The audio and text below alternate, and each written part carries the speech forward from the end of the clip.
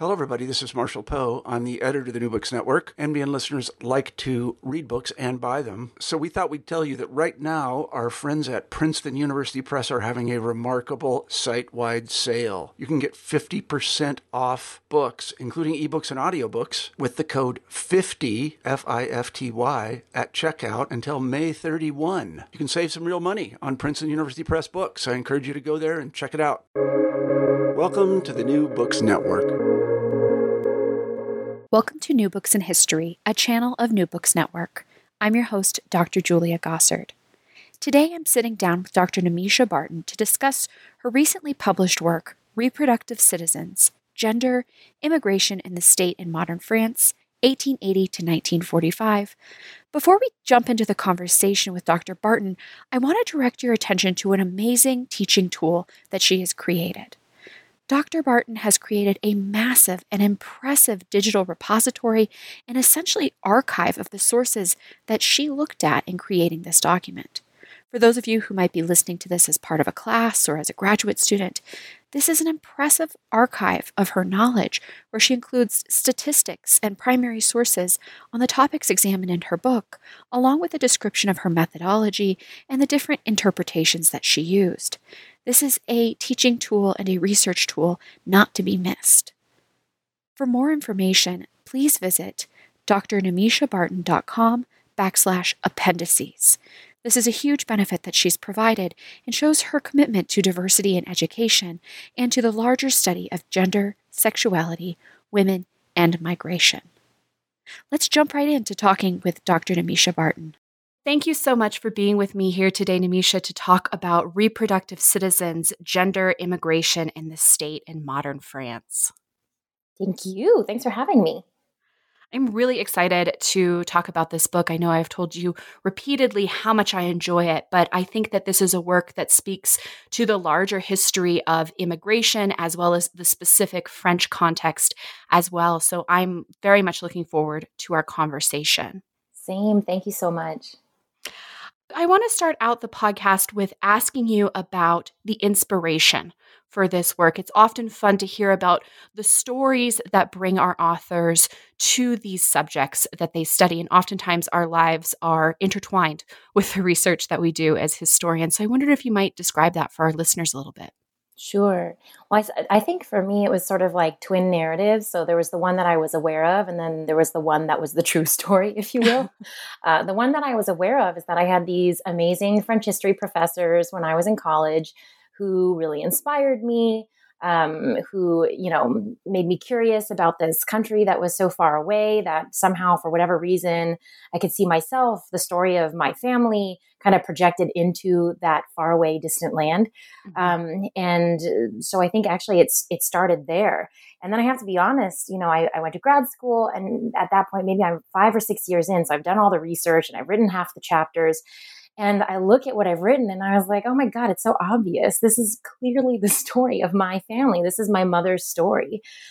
This is the story of how she immigrated to a country and the story of how she found herself kind of, despite all the odds, as they say, integrating into this society, the mechanisms by which she was able to do so, and the different agents of the state that she came into contact with along the way. And I also think that, more recently, kind of as I was putting the finishing touches on the manuscript, I also had to kind of reckon with the fact that, why is it that some immigrants are able to have that kind of immigrant story, that immigrant success story, when there are other sort of groups that will never have access to it. And that's kind of I think that is sort of the note, the less than hopeful note, if you will, that the book sort of ends on as well. So sort of mirroring my own personal journey, my own identity journey in a lot of ways.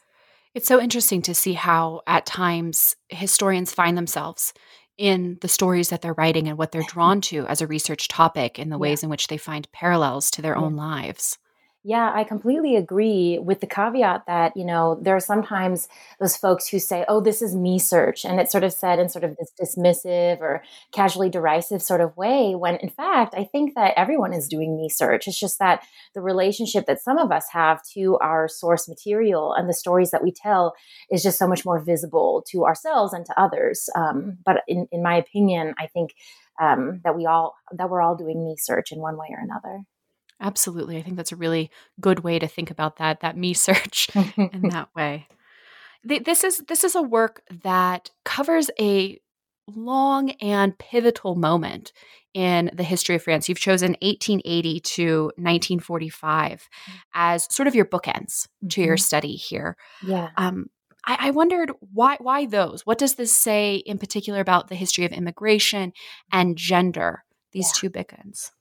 Well, I guess I would say I think this is a two-parter. So the first part has to do with some of the stuff that we already know. So Mhm. we know that the nation state is consolidating in the late 19th century into the early 20th century. And we know that it's basically a fait accompli by the end of World War II, that all of those processes, they pretty much wrap up and we have a fully solidified nation state by the end of the Second World War. And I guess I would say for me, I'm thinking that for France, this couldn't have happened at a more inopportune time because, as I make clear throughout Right. the book, throughout this entire period, the birth rate is plummeting, right? Yeah. So this state is adopting all of these populationist policies, these laws, these practices, in part because they are trying to rebuild the nation. So I think the story that I'm telling here is how they built a populationist state in order to rebuild the national community. And so, what I think is really interesting here is that there's this inherent tension that the French state is going to be faced with, that kind of all modern states are faced with as well. But you just see it so much clearly in France because of their population crisis. And that inherent tension is, how are you going to draw distinctions between insiders and outsiders when you don't really have citizens to begin with, or when you don't have enough citizens to begin with, right? Right. So I feel like that's kind of the moment that you are seeing here. But I think the second thing that I would say is, I think some of the more traditional historiographical bookends or bookend, it sort of ends at 1940, right? And so you have in the historiography, you have kind of the tale of immigration before 1940 and then the tale of immigration after 1945.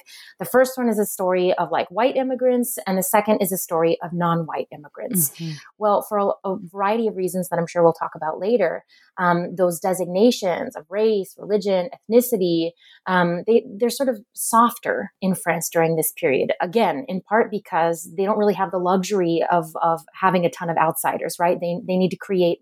They need to draw more people inside this national community. So that typical criteria that nation states use, well, we don't really see that happening so much in France, right?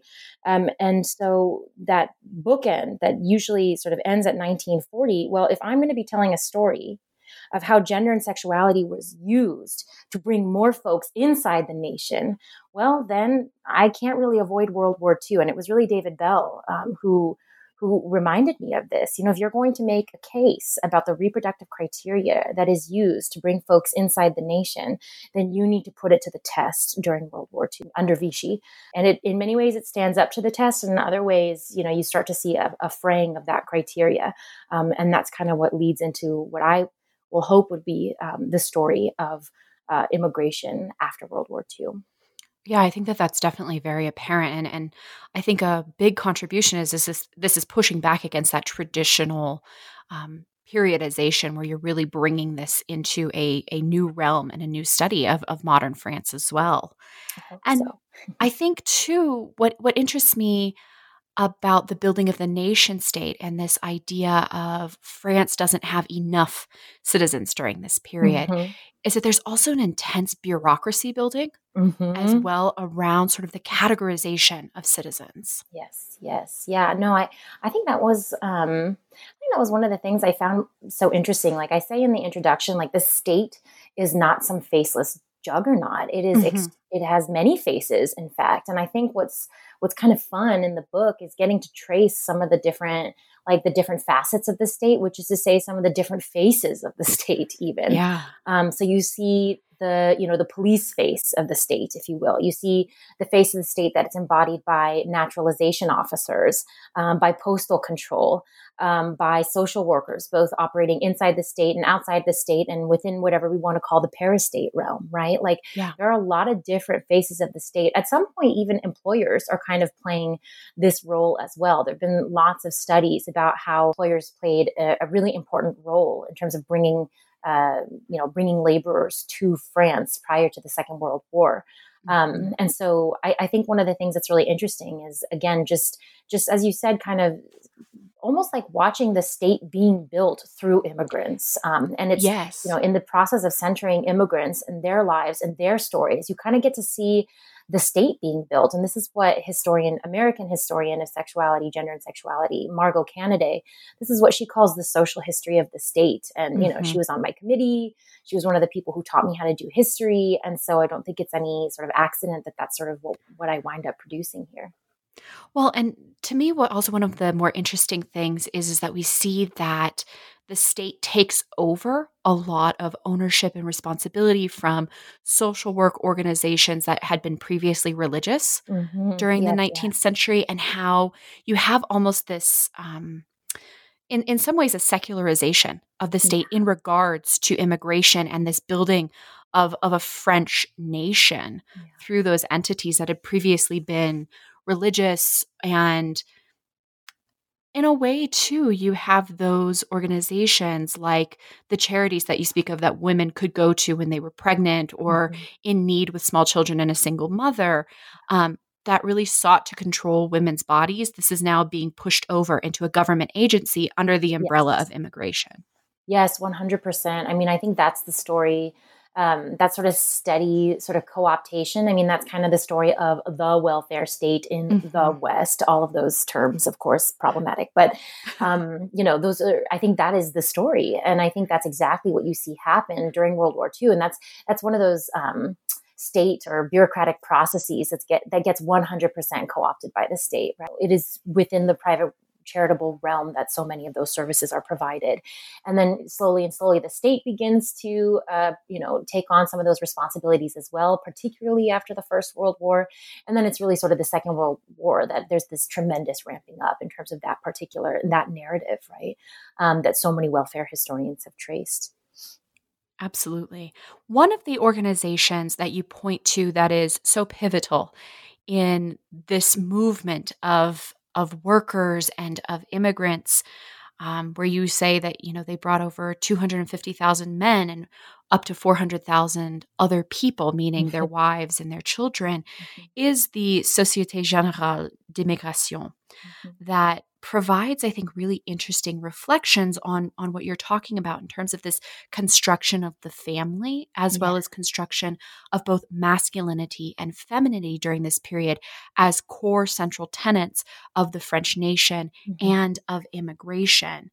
And you really dive into this in chapters 1 and 2, where we get really this understanding of how immigration and gender overlap.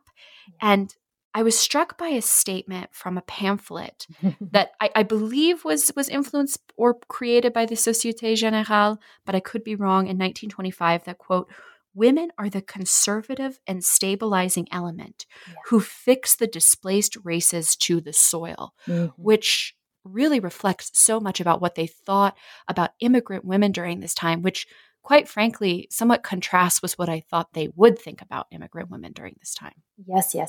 No, that was, so for any graduate students out there, I first want to say that chapter 1 has like 12 to 15 versions of it because I just couldn't get it right.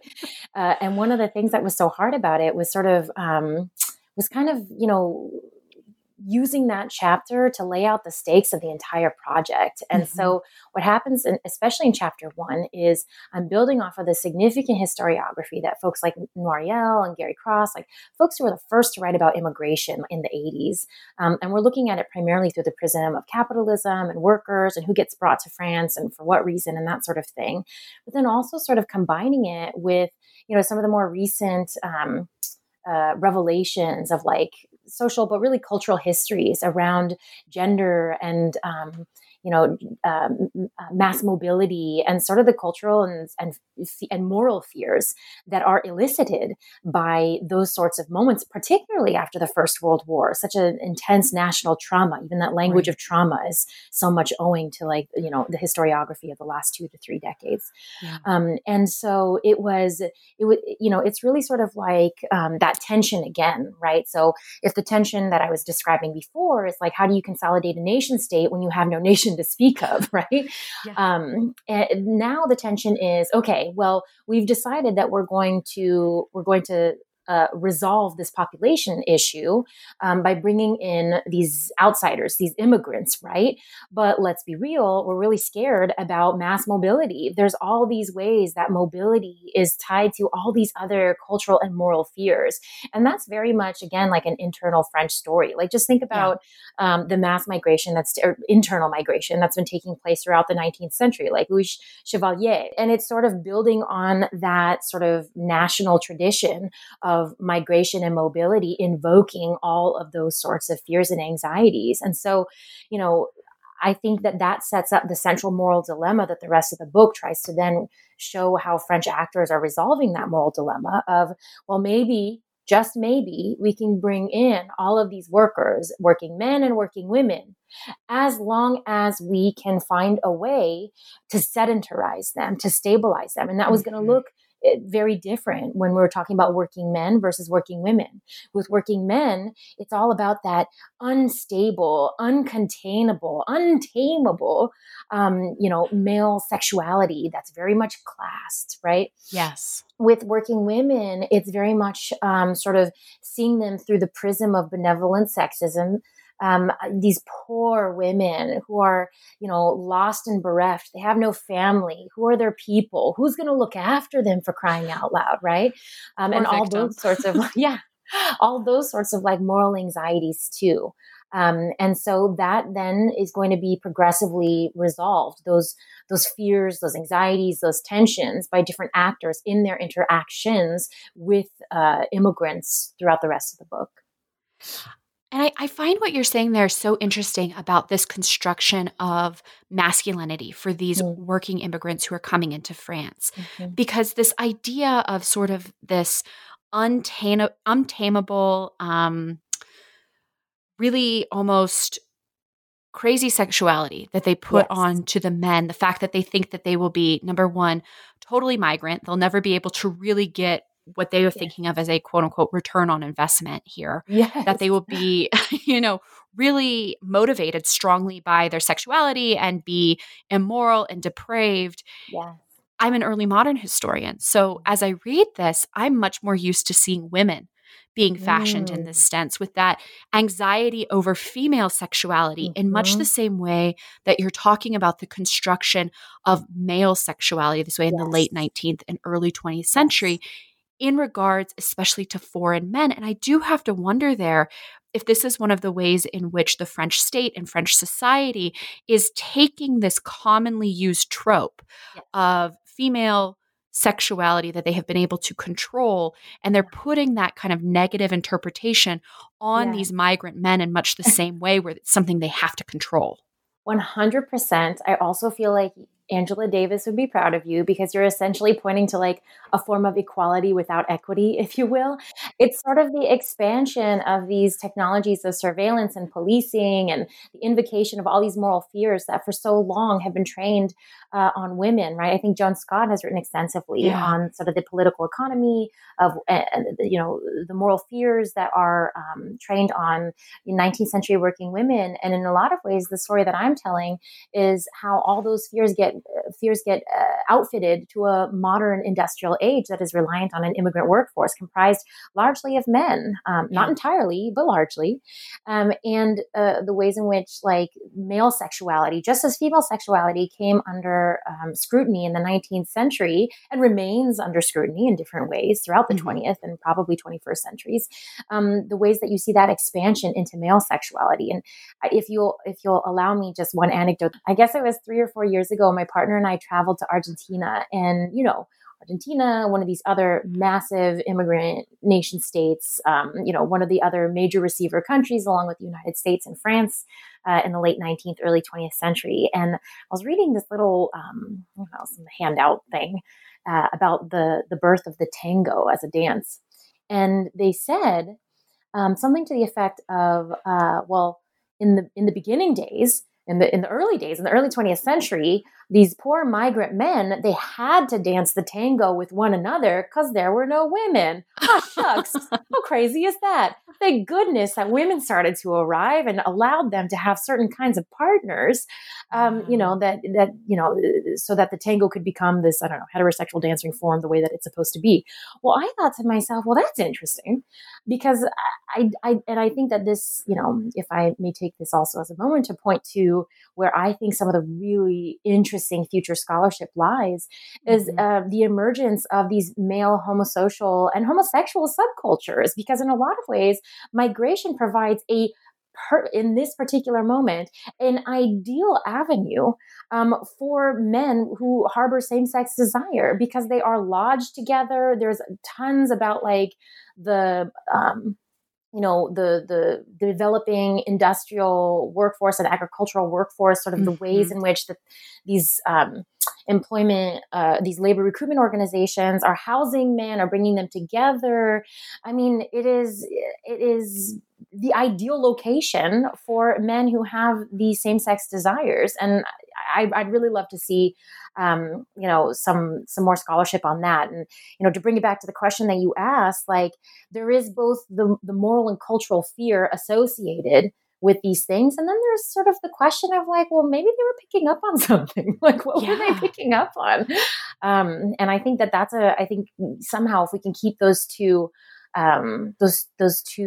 narratives in mind, sort of the moralist narrative, but also like the social history, like what's actually happening on the ground. I think that's the really cool stuff.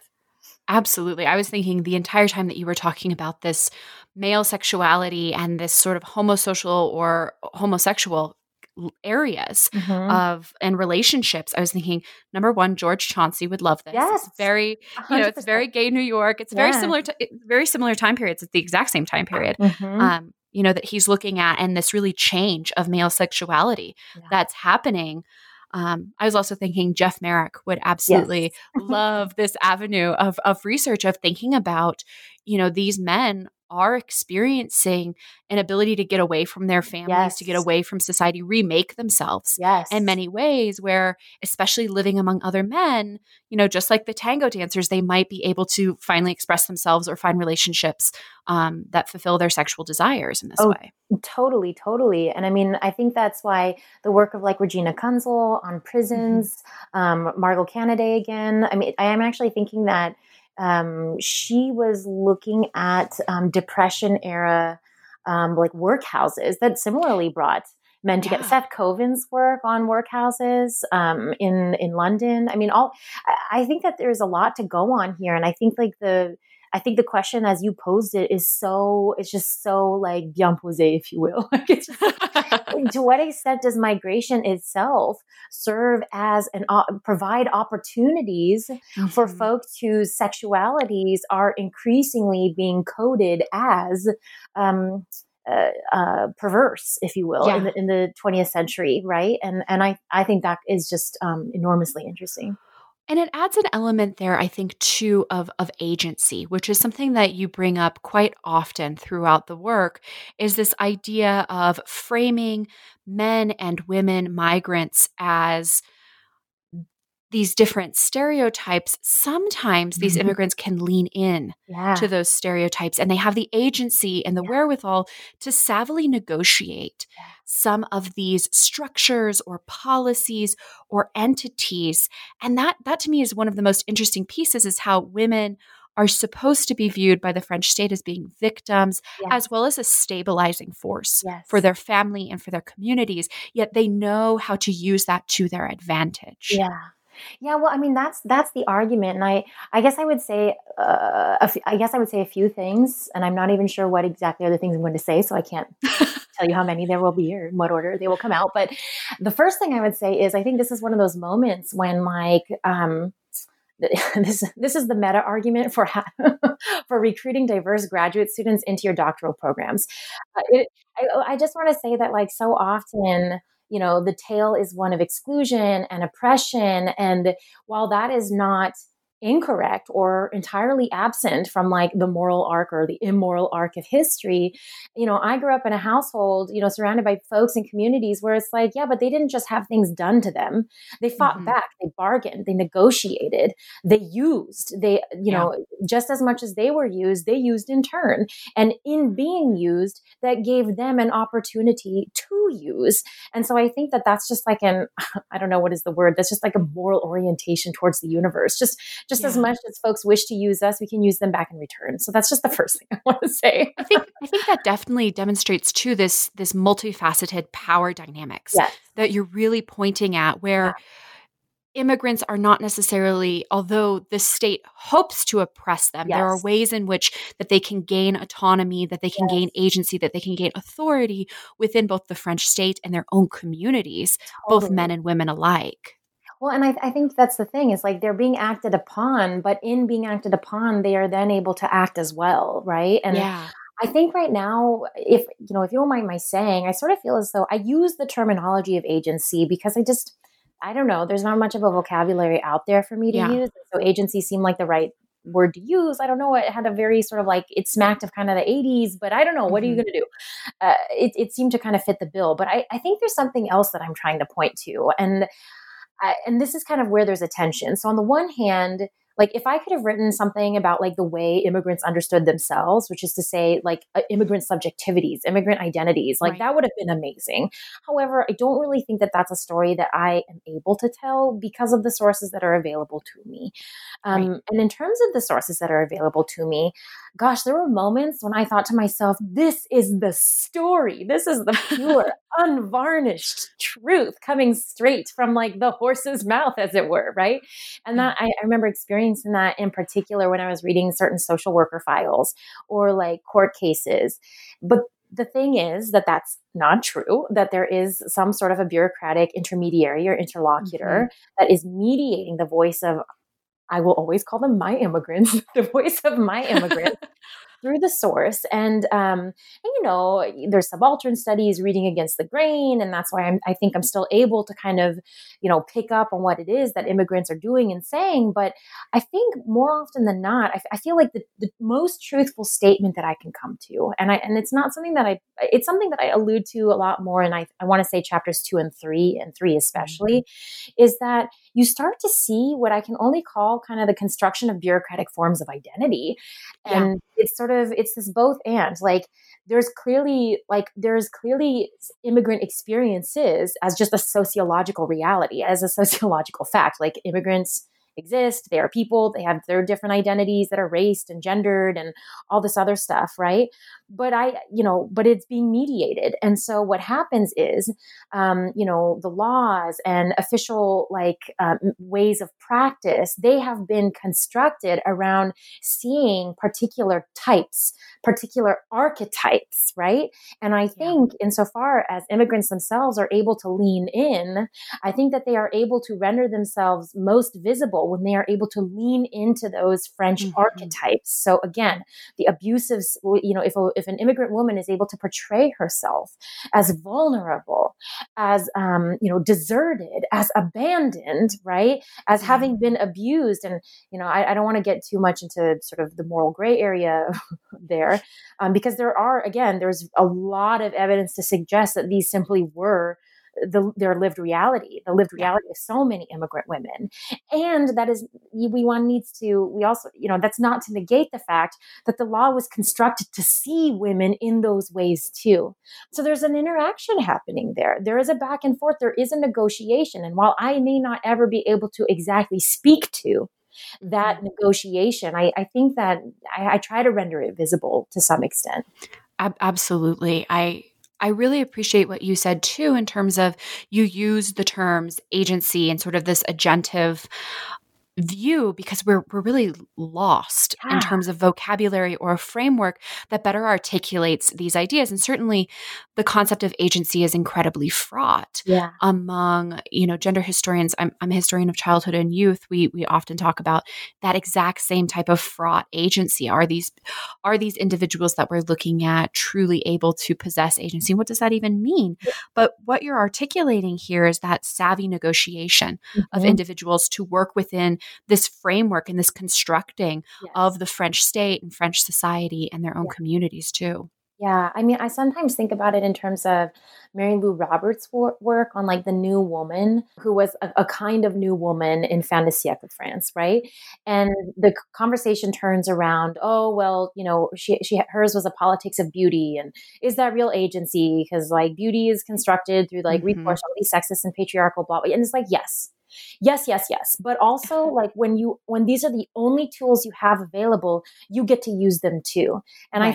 I think you're pointing to something which is like we're kind of trapped between like identities and agency. Like I feel like that's kind of where we're situated right now. And everyone's like identities and agency don't matter because of structuralism and like the structures of lives. And then those people are like, oh well, but that flattens distinctions of agency and identity and whatnot. So I just feel like we're kind of caught in between. And so the best I could think of was to try to do both at the same time in this book.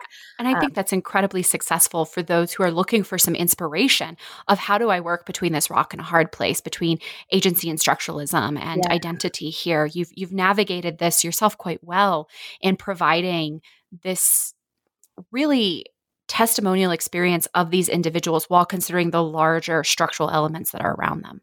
I mean, that was definitely the hope. And I think here I took like Emmanuel Sada's work to be just a huge influence on me. Same with Rachel Fuchs, especially her contested paternity. Just being able to understand like, yes, there are absolutely structural conditions that we call law or policy or whatever, naturalization legislation. Like there are absolutely those structural conditions within which all of us must live our lives, and there are these wins that we still can get on occasion, right? And that to me that's the cool story. That's the fun story. And I think that this comes up very clearly in chapters 5, 6, and 7, where you actually move to discuss space and spatial, not spatial awareness, but the influence of space upon people's identities, their power, their agency. This to me was such an interesting study of Paris as a space, of neighborhoods as a space, as a rural community as a space, and also the apartment building as a space where immigrant women could really establish themselves in, I think, two ways. First, as somebody who is worthy of state assistance and state intervention through social workers and state programs of the welfare state, but also as leaders within their own community. And some of these women were able to be the conduits between people from similar ethnic or national backgrounds that had come to France to interact with the Société Générale or some of the larger French bureaucracies during this time too.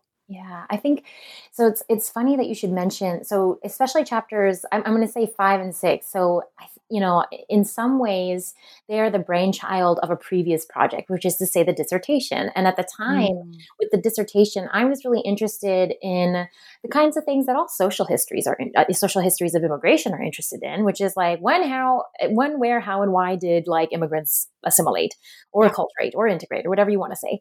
And so in the beginning, that was sort of the central kind of lens.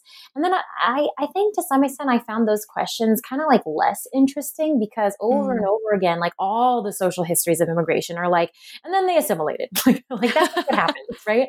And we all know that it's just a thing that happens by the second generation. Again, Jean Beeman's work most recently on Citizen Outsider shows that that's absolutely not the case. And like the story of how and when it came to be that reproductive criteria for citizenship was no longer enough is absolutely an important story to tell. But all the social histories that I was reading were like, okay, and then it happens by the second generation. So, as I was sort of transforming the project into the book, I think the way that I sort of updated that question was to think like, okay, well, chapters 1 through 4, in a lot of ways, they talk about the sort of reproductive citizenship as it is essentially forged. I wouldn't say on high. I would say kind of like in the middle by all those bureaucrats, by that engagement between immigrants and bureaucrats. Like that's how it's kind of forged in the middle, I would say. And then what I was really interested in is like, well, to what extent though is reproductive citizenship also a lived experience on the ground in the neighborhood, right? And I think that there is sort of that outstanding question of like, to what extent were French people properly indoctrinated into like populationism? And the evidence there is like super mixed, especially when you move into Paris and working class Paris, still less, all those working class Parisians, they like were not having children. They were like, no, thank you. Right. So I guess sort of, I started to look at the space of the neighborhood and start to think about like, in what ways are like sex and gender and like reproduction, in what ways are they coded into the space of the neighborhood? And to what extent do like Parisians themselves play into that? And once I started asking the question in that way, I think I was able to I think I found some really interesting answers. And a lot of it had to do, once again, with mobility. How is it that foreigners, that immigrants move through the neighborhood? How is it that they move through these different quartiers, these different like working class neighborhoods of Paris? And, one day I would love to be able to tell a story of how like Sainte Marguerite and La Roquette, they look so different from places like in the 18th arrondissement that had this extremely high proportion of single unattached immigrant men. And going back to a previous question we were talking about, those garnis, those like immigrant, those working, those boarding houses for working men that immigrant men were so disproportionately represented in, that's a very different, that's going to be a much more rough and tumble working class, like proletarian working class, not artisanal working class milieu. Right. Versus like the 16th arrondissement, where you have huge numbers, huge within reason, of immigrant women, particularly from Belgium and Luxembourg and Switzerland, who are there as live-in domestics to all of these like well-to-do immigrant families. Which means that, their housing structures look super different as well. And like, I just think that's a really interesting story that can kind of only arise through like a comparative storytelling, like methodology. Well, and I think it has so much legacies even to the current day as well, right? Where we still even see in Paris or in certain rural or provincial cities, the settlement of immigrant workers and immigrants at large are in some of these same places, in some of these same enclaves. And it's, as you said, it's inscribed into the geography of the city itself, right? And it's sort of it's kind of this both and here I'm kind of thinking about like Andrew Ross's book, Public City, Public Sex, the way that like the city gives rise also to certain forms of like belonging and unbelonging, right? And like, what are those features of the urban landscape that allow for certain kinds of belonging and unbelonging? And for these neighborhoods, it's the apartment building really that allows for a certain form of belonging, familial belonging. And also, that you see also like the neighborhood kind of knit together against those people who those immigrant passers through and itinerants that aren't really there for the long haul, right? Like, if you're not there for the long haul, they're not really interested in you either.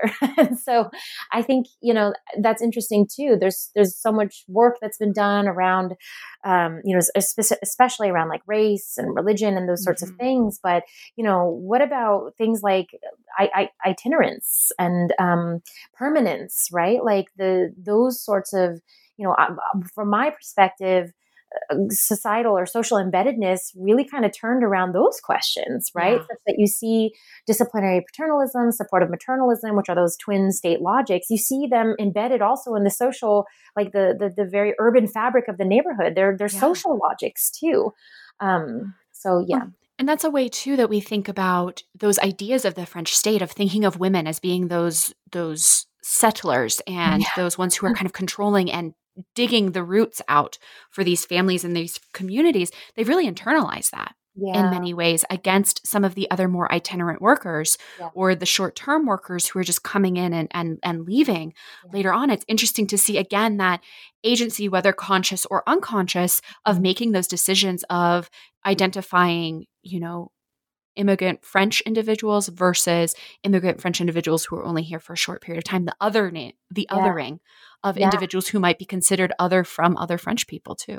Well, and I mean, I think that's why I like, that's why, those two chapters, 5 and 6, I just really like how we're able to kind of think about those state logics as social Yeah. logics, because, at the end of the day, it's just a common sense social logic in a lot of Uh-huh. ways. Like if you are a community, you can't really exist as a community if people are here today, gone tomorrow, right? Like, Right. in order to knit together as a community, like, you need to know that folks are in it for the long haul, right? Which is why Yeah. spaces of impermanence, things like Gaumi and like hotels and those sorts of things, like, they're, they don't like them in family neighborhoods, right? And I mean, Yeah. those are the kinds of questions that that you also see sort of playing out in today's world too. I think they just Mhm. did that survey about, like, hey, suburban women, how do you feel about apartment buildings being constructed in your neighborhood? Right. Those Yeah. questions are also extremely raced and gendered and sexed and all those other things. So, like, those continue to be, those, I do think that continues to be sort of like a social logic that we see determine who are ultimately our insiders and outsiders at an even more local level, like not just in the nation, Mhm. but at an even more local level besides, in today's world. Yeah. I want to ask you a little bit about race, Mm. because this is certainly an issue that you deal with in several of these chapters that really complicates our understanding of immigration, gender, family construction, all of this, the spaces that individuals are able to occupy. Yeah. You explore this in ways in which sometimes, quote, gender and family norm transcend racial, ethnic, or religious differences among French and foreign born. Mhm. That statement surprised me in many ways of what I know about 19th century French understandings and constructions of race and racial policies and racial politics. And I wondered if you could talk about race a little bit more in the ways in which this is negotiated, either by sort of those intermediaries or individuals themselves. Yeah. Yeah, so I would say that's the $1,000,000 question. And if there's one thing that I got hit on over and over again throughout this project, it was this question of race. Mhm. And I guess I would say two things. One is, I felt very much like, I'm just, don't shoot the messenger. I'm reporting what I'm finding, and Right. I was just as surprised as anyone else to be finding the stuff that I found, because, as you so aptly point out, it flies in the face of all conventional wisdom. It flies in the face of a lot of common sense wisdom too. If we are looking back on that period through our lens where we absolutely know that in places like that, throughout Europe, throughout the United States, that the boundaries of who's in and who's out have absolutely hardened around this question of race, and to some extent religion, insofar as religion has been ethnicized in places like France and the US Mhm. as a result of Islamophobia, et cetera, right? So yeah, I was just as shocked as anyone else, and yet I was reporting exactly what I continued to find in the archives. And Yeah. to my mind, the reason why we are seeing what we are seeing is, once again, that populationist context, right? And I'm not the first one to Mhm. point this out. Actually, Emmanuelle Sada, again, in her own work about the construction of the métis, is both a legal category Yeah. responding to a sociological, reality, both, so a legal construction responding to a sociological reality. She also points out that in this interwar period, you do see this kind of softening around race as a category, which is to say, a softening of race, not to say racist, but yeah, racist, sort of criteria in terms of who gets to be in and who gets to be out of Right. the nation state. And I guess what I try to add to this is a few things. The first being that, well, to some extent, that if we're looking at everything backwards through the prism of race, then this makes no sense.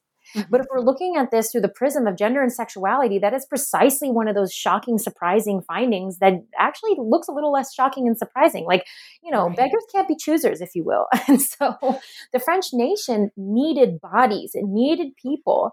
And while there have been a lot of really impressive studies about the discursive dimensions of the nation state and the national community, wherein absolutely all kinds of borders were erected, particularly borders around race during this period, on the ground, what was happening, we see something completely different. Okay, maybe not completely different. Maybe I'm pushing it too far. So that's the other thing I would say, right? That it's not as though suddenly racism disappears and they're like, No. and that French bureaucrats are like, oh, this is amazing. So excited to have all of these French colonial subjects enter our nation. That's not what's happening. What's happening is it's more of an aw crap, if you will. It's like, okay, Right. well, we needed them because we didn't have soldiers and we didn't have laborers. And we tried as hard as we could to keep them separated from our white French women. And aw shucks, it absolutely didn't work. And now here they've gone impregnating all these women. We have all of these mixed race children on French soil. And some of them are even quite embedded in these local, like, provincial communities. What are we going to do? And they had two options. They could either go the route of Nazi Germany / America, which is to say that they could have forcibly repatriated all colonial subjects, including those that had built up these sort of romantic and intimate and filial ties, right? And they opted not to do that. Instead, what they did is they forced a lot of these men to remain and to caretake for the children that they had with these white French women, right? And I think what I'm trying to say there is that inclusion can be forcible too. And you see that most clearly when it comes to non-white men over and over and over again, right? No one's doing anything out of the goodness of their heart here. And I want to be really clear about that in terms of like the thesis statement of this book. French people aren't doing any of this stuff out of the goodness of their heart. They are building a state around immigrants, some of whom they decide are insiders, some of whom they decide are outsiders, and they are forced into this predicament because they don't have enough of their own citizens to go around. So that's where all of this is coming from, right? I think what's very poignant about that too is you see the ways in which people understand that race is socially constructed, right? The meanings ascribed to colonial status or to non-white is totally constructed in this way. Yeah, absolutely. And I mean, I think you see some of that construction also happening in the neighborhoods themselves. Like in chapters 5 and 6, you see that men across like colonial and non-colonial statuses, like they're hanging out with each other on a Friday night because they work together. And that's how like homosocial sociability, that's what it looks like in these neighborhoods, right? There are occasions when, the community rallies around a North African father as opposed to the white French mother, because he does a better job of abiding by certain gendered criteria of what it means to be a quote unquote good father than she does in abiding by the criteria that these working class communities have deemed make for a good mother. And so, I think that's another moment where you see, again, like the social construction of race kind of on the ground, where it can be mitigated by these other concerns that have everything to do with gender, with sexuality, and like with reproduction and reproductive sexuality and what that means, really motherhood and fatherhood. Well, and there's so much complexity and nuance within the lived experience of all of this too, which is what I'm hearing you saying well, is that it's not just the kind of the prescription and then very clear delineation. It's very complicated. It's very nuanced. It can be negotiated in different ways. 100%. And I think that's where I really owe it. That's where I'm standing on the work of giants. Like I'm thinking again of folks like Nouriel or, Elisa Camiscioli's work, which is like an amazing job talking about what pronatalists want, what legislators, what parliamentarians, what they want to see happen, right? The employers, these different treatises that they create that create these distinctions between, that she does an amazing job of showing like white racialization during this period.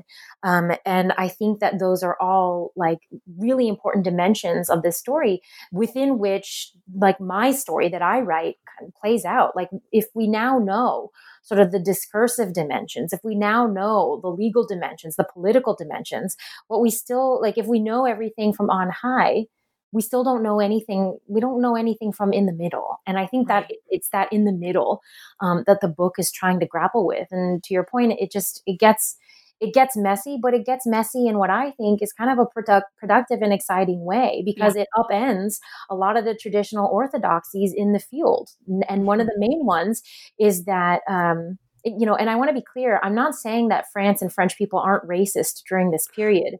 Right. They absolutely are. It's just that like their eyes are on the prize, and the prize is rebuilding this population. And so, if that's a story, you're caught between a rock and a hard place. You're caught between your racism and your desire for reproduction. And what I'm saying is that between 1880 and 1945, it was the impulse, it was the edict for reproduction that won the day. Yeah. I wonder how this, before we got on to the recording, you and I were talking a little bit about what are the different directions that studies like this could take. Mm-hmm. And one of the avenues that you were talking about was the ideas of this type of reproductive citizenship in the colonies themselves, and the sort of rescinding of what it means to be a citizen. And I wondered if you could talk about that, because I think that this relates strongly to these ideas of race, and perhaps France at certain points in time turning a more blind eye towards race than to some other characteristics. Absolutely. Well, so, and I sort of faintly gesture at this. Well, it's not that faint. I'm pretty direct about this in the conclusion. I see, from my perspective, I see three really exciting directions that I want to see the field go in. And one I've already alluded to, which is I want to see more really excellent quality work done around sexuality and immigration. I think that is just such a fruitful, that's just such an amazing avenue that this could go in. And I want to see a lot of work done on that. So that's the first thing. The second thing is I want to see more work done on something that I'm kind of just lightly attentive to throughout the book, which is sort of the ways in which white French femininity is often at odds with sort of non-white masculinity, if you will, especially in the bodies of colonial subjects. And again, I think that the sort of like discursive terrain around that, or, those depictions, those invocations of white femininity, I think that we have a lot of good work on that. But I want to see the ways in which white French women themselves drew on raced, sexed, and classed notions of difference to themselves, help create, co-create systems of racist systems in France, like especially systems of racist violence, particularly through policing and the police state. And I think that that's a story that absolutely needs to be told in France, if for no other reason than, it needs to be told, that story. Yes. And then finally, having to do with this question around race. So I think, as I was sort of coming, and I alluded to this, like in that opening question that you asked me about, how did this story come to be? As I was writing, even just the last chapter of this book, as I was writing chapter 7, and chapter 7, again, it kind of puts all that stuff that I have elaborated in the preceding chapters, which is to say all that Republican criteria for, what it takes to be a good reproductive citizen for men and for women. All that stuff around sort of neighborly networks and how they coalesce around gender and sex, right? All that stuff gets put to the test during World War II under the occupation by Vichy. And I have to look at, of course, and also all of that welfare as a profoundly local experience that is predominantly run, a parastate realm that is predominantly run by women, for women, right, as mothers, as heads of families. So all that stuff, that's what chapter 7 elaborates. One of the findings, one of the things that we've known for a long time is that more Jews survived in France than anywhere else in occupied Europe. So the question is, how is that possible? And there's been a few different ideas. And so this chapter sort of, it's like, oh, well, here's why. And then the second thing, one of the newer historiographical questions to be raised is, and also Jewish children survived in like these, like really high rates as compared Yeah. to the rest of occupied France. How is that possible? So here I am in 2018. It's like March, April, May, and I'm writing this chapter. And one of the things I find is that these welfare workers, these assistants sociaux, they are hiding Jewish children, Jewish immigrant children, in these institutions of the state, like all these orphanages and like just all of these different spaces that the Third Republic has steadily created since 1870, because they have just been so obsessed and gripped with this specter of depopulation, and they need these kids to survive. This weird thing happens under Vichy, where the welfare agents, these women, they use the tools of the Republic against the state. Which is to say that the state is viciously anti-Semitic, viciously murderous, and yet so many of these children survive because these women are able to use the sort of Republican infrastructure, of childcare against the state. And so I'm saying all this because I'm writing this at the exact same time that in the United States children are being caged, right? Yeah.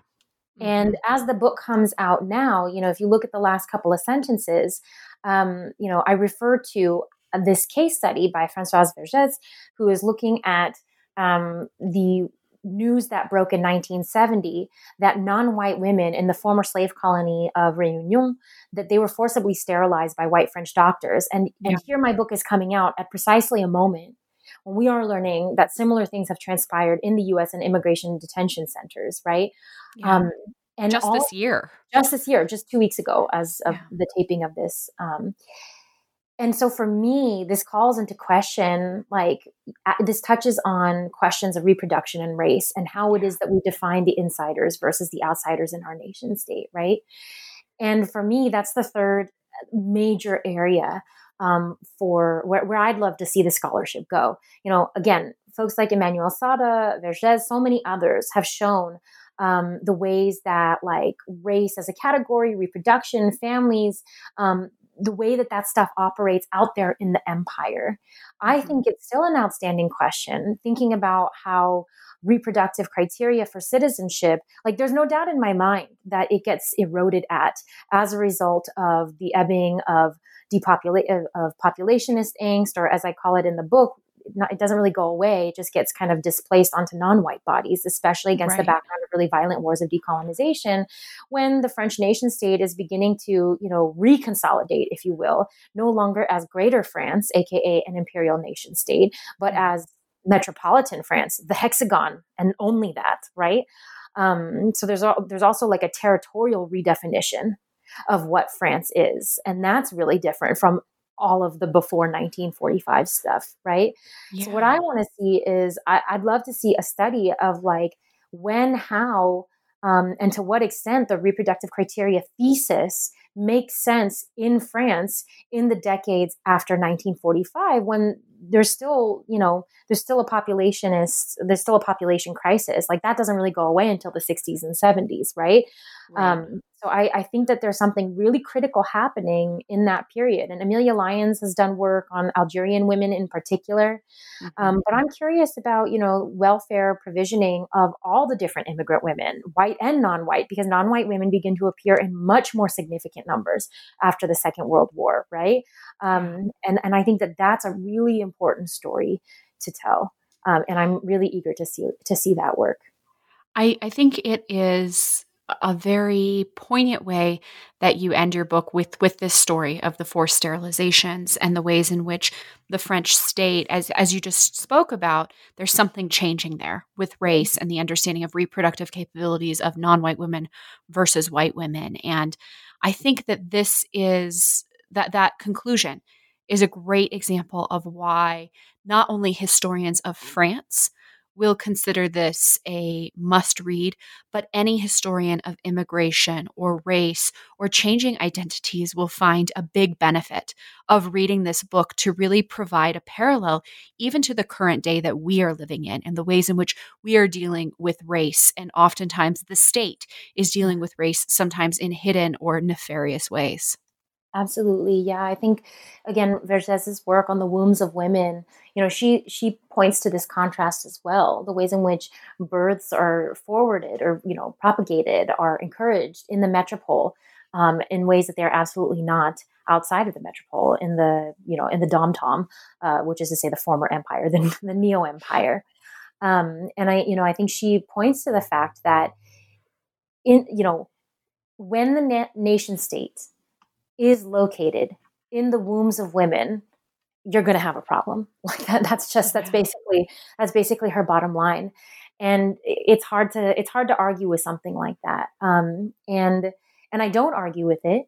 And I think that to some extent my work offers kind of that missing link. That I think it's the kind of work that needed to be done.